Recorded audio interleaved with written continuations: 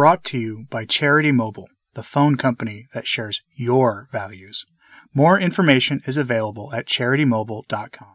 Today I have for you a continuation of our look into modernism.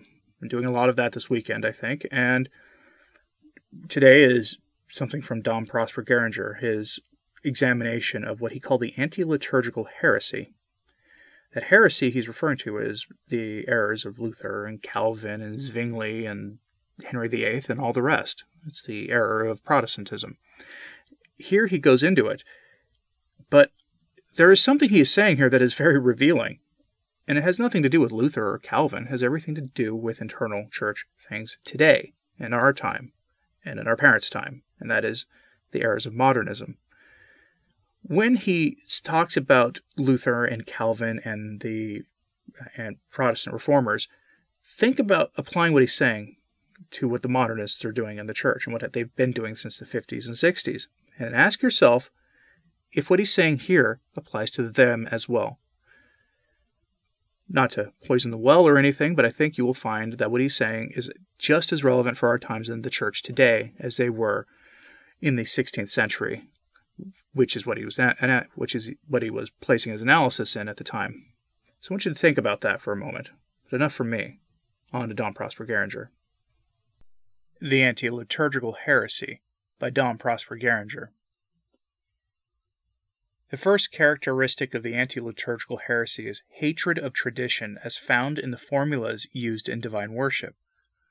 One cannot fail to note this special characteristic in all heretics, from Vigilantus to Calvin, and the reason for it is easy to explain.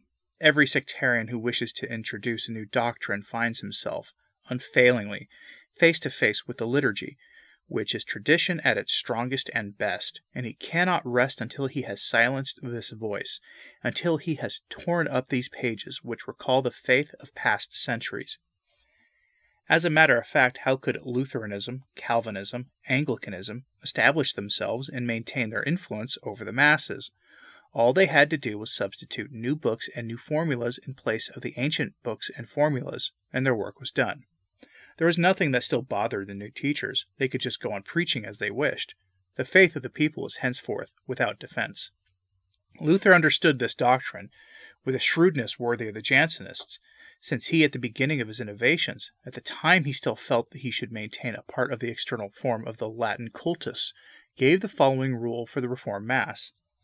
We approve and preserve the introits of Sundays and of the feasts of our Lord, that is to say, Easter, Pentecost, and Christmas. We should much prefer that the entire Psalms from the introits should be taken, as was done in former times, but we will gladly conform to the present usage. We do not blame even those who would wish to keep even the introits of the Apostles, of the Blessed Virgin, and other saints, since these three introits are taken from the Psalms and other places in Scripture. He hated too much the sacred songs composed by the Church herself as the public expression for her faith. He felt far too much in them the vigor of tradition which he wanted to ban. If he granted to the Church the right to mix her voice with the oracles of the Scriptures in the holy assemblies, he would expose himself thereby to have to listen to millions of mouths anathematizing his new dogmas.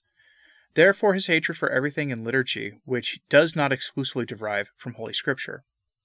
This, as a matter of fact, is the second principle of the anti-liturgical sect, to substitute for the formulas of the ecclesiastical teachings readings from the Holy Scriptures. This involves two advantages. First, to silence the voice of tradition, of which sectarians are always afraid. Then there is the advantage of propagating and supporting their dogmas by means of affirmation and negation, by way of negation and passing over in silence through cunning the text which express doctrine opposed to errors they wish to propagate, by wish of affirmation, by emphasizing truncated passages which show only one side of the truth, hide the other the eyes of the unlearned. Since many centuries we know that the preferences given by all heretics to Holy Scripture over church definition has no other reason than to facilitate making the Word of God say all they want it to say and manipulating it at will. Protestants have nearly reduced the whole liturgy to the reading of Scripture, accompanied by speeches in which one interprets by means of reason. As to the choice and determination of the canonical books, these have ended by falling under the caprice of the Reformer, who, in final analysis, decides the meaning of the word itself. Thus, Luther finds that in his system of pantheism, the ideas of the uselessness of good works and faith alone sufficing should be established as dogmas. and so from now on he will declare that the Epistle of St. James is a straw epistle and not canonical, for the simple reason that it teaches the necessity of good works for salvation. In every age and under all forms of sectarianism it will be the same. No ecclesiastical formulas, only Holy Scripture, but interpreted, selected, presented by the person or persons who are seeking to profit from innovation. The trap is dangerous for the simple, and only a long time afterwards one becomes aware of having been deceived, and that the Word of God, a two-edged sword as the apostles call it, has caused great wounds, because it has been manipulated by the sons of perdition. The third principle of the heretics concerning the reform of the liturgy is, having eliminated the ecclesiastical formulas and proclaimed the absolute necessity of making use only of the words of Scripture in divine worship, and having seen that Holy Scripture does not always yield itself to all their purposes as they would like, their third principle, we say, is to fabricate and introduce new formulas, filled with perfidy, by which the people are more surely ensnared in error, and thus the whole structure of the impious reform will become consolidated in the coming centuries. One will not be astonished at the contradiction which heresy shows in its works, when one knows that the fourth principle, or if you will, the fourth necessity, imposed on the sectarians by the very nature of their rebellious state, is a habitual contradiction of their own principles. It must be this way for their confusion on that great day, which will come sooner or later, when God will reveal their nakedness to the view of the people whom they have seduced. Moreover, it is not in the nature of man to be consistent. Truth alone can be consistent. Thus, all the sectarians, without exception, begin with the vindication of the rights of antiquity. They want to cut Christianity off from all the errors and passions of man that have been mixed in, from whatever is, quote, false and, quote, unworthy of God. All they want is the primitive, and they pretend to go back to the cradle of Christian institutions. To this end, they prune, they efface, they cut away. Everything falls under their blows, and while one is waiting to see the original purity of the divine cultus reappear, one finds himself encumbered with new formulas, dating only from the night before, which are incontestably human, since the one who created them is still alive. Every sect undergoes this necessity. We saw this with the Monophysites and the Nestorians. We find the same in every branch of Protestantism. Their preference for preaching antiquity led only to cutting them off from the entire past. They placed themselves before their seduced people, and they swore to them that now all was fine, that the papist accretions had disappeared, that the divine cultus was restored to its primitive form. Since the liturgical reform is being undertaken by the sectarians with the same goal as the reform of dogma, of which it is the consequence, it follows that as Protestants separated from unity in order to believe less, they found themselves led to cut away in the liturgy all the ceremonies, all the formulas which express mysteries. They called it superstition, idolatry, everything that did not seem to be merely rational, thus limiting the expression of faith, obscuring by doubt and even negation all the views which open on the supernatural world. Thus, no more sacraments except baptism, preparing the way for socialism, which freed its followers even from baptism. No more sacramentals, blessings, images, relics of saints, processions, pilgrimages, etc. No more altar, only a table.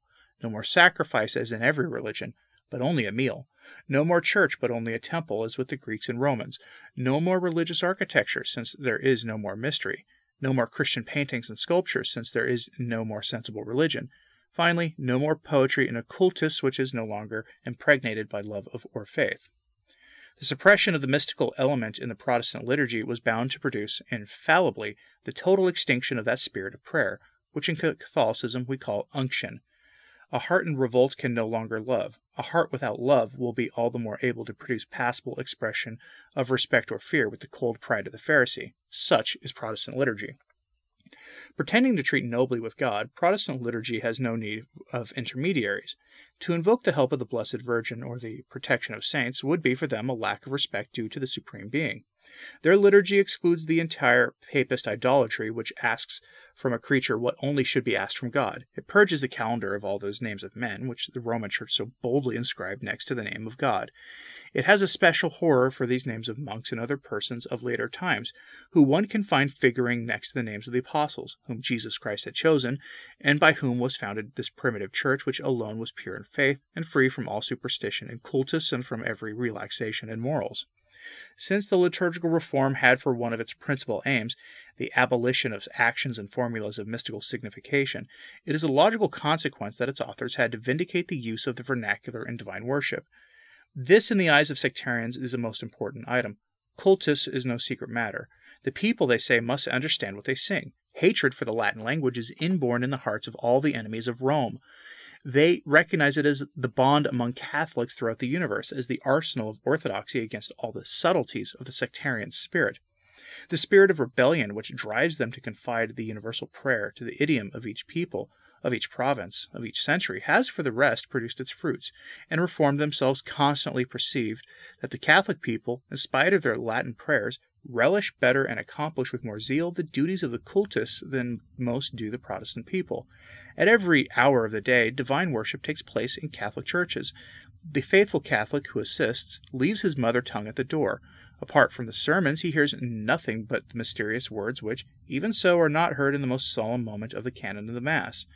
Nevertheless, this mystery charms him in such a way that he is not jealous of the lot of the Protestant, even though the ear of the latter doesn't hear a single sound without perceiving its meaning. We must admit it is a master blow of Protestantism to have declared war on the sacred language. If it should ever succeed in ever destroying it, it would be well on the way to victory. Exposed to profane gaze, like a virgin who has been violated, from that moment on the liturgy has lost much of its sacred character, and very soon people find that it is not worth while putting aside one's work or pleasure in order to go and listen to what is being said in the way one speaks on the marketplace. In taking away from the liturgy the mystery which humbles reason, Protestantism took care not to forget the practical consequence, that is to say, liberation from the fatigue and the burden of the body imposed by the rules of the Papist liturgy. First of all, no more fasting, no more abstinence, no more genuflections and prayer. From the ministers of the temple, no more daily functions to carry out, no more canonical prayers to recite in the name of the Church. Such is the principal form of the great Protestant emancipation, to diminish the sum of public and private prayer. The course of events has quickly shown that faith and charity, which are nourished by prayers, were extinguished in the Reform, whereas among Catholics both still nourish all the acts of devotion to God and men, since they are impregnated by the ineffable resources of liturgical prayer, as accomplished by the secular and regular clergy, and in which the community of the faithful participate. Since Protestantism had to establish a rule in order to distinguish among the Papist institutions those which could be the most hostile to its principle, it had to rummage around in the foundations of the Catholic structure to find the cornerstone on which everything else rests. Its instinct caused it to discover, first of all, that dogma which is irreconcilable with every innovation, papal authority. When Luther wrote on his flag, hatred for Rome and its laws, he only promulgated once more the underlying principle of every branch of the anti-liturgical sect. From then on he had to abrogate en masse both cultus and ceremony as the idolatries of Rome. The Latin language, the divine office, the calendar, the breviary, all were abominations of the great harlot of Babylon. The Roman pontiff weighs down reason by his dogma, and the sense by his ritual practices. Therefore it must be proclaimed that his dogmas are only blasphemy and error, and his liturgical observances nothing but a means of establishing more firmly a usurped and tyrannical domination. One should here bring to mind the marvelous reflections of Joseph de Maistre in his book The Pope, where he demonstrates with so much wisdom and depth that, in spite of the disagreement which should isolate the day and sects, there is one thing in which they are all alike, namely, they are not Roman. The anti-liturgical heresy needed, in order to establish its reign for good, the destruction in fact and principle of all priesthood in Christianity, for it felt where there is a pontiff there is an altar, and where there is an altar there is a sacrifice and the carrying on of a mysterious ceremonial. Having abolished the office of supreme pontiff, they had to annihilate the character of the bishopric, from which emanates the mystical imposition of hands, which perpetuates the sacred hierarchy.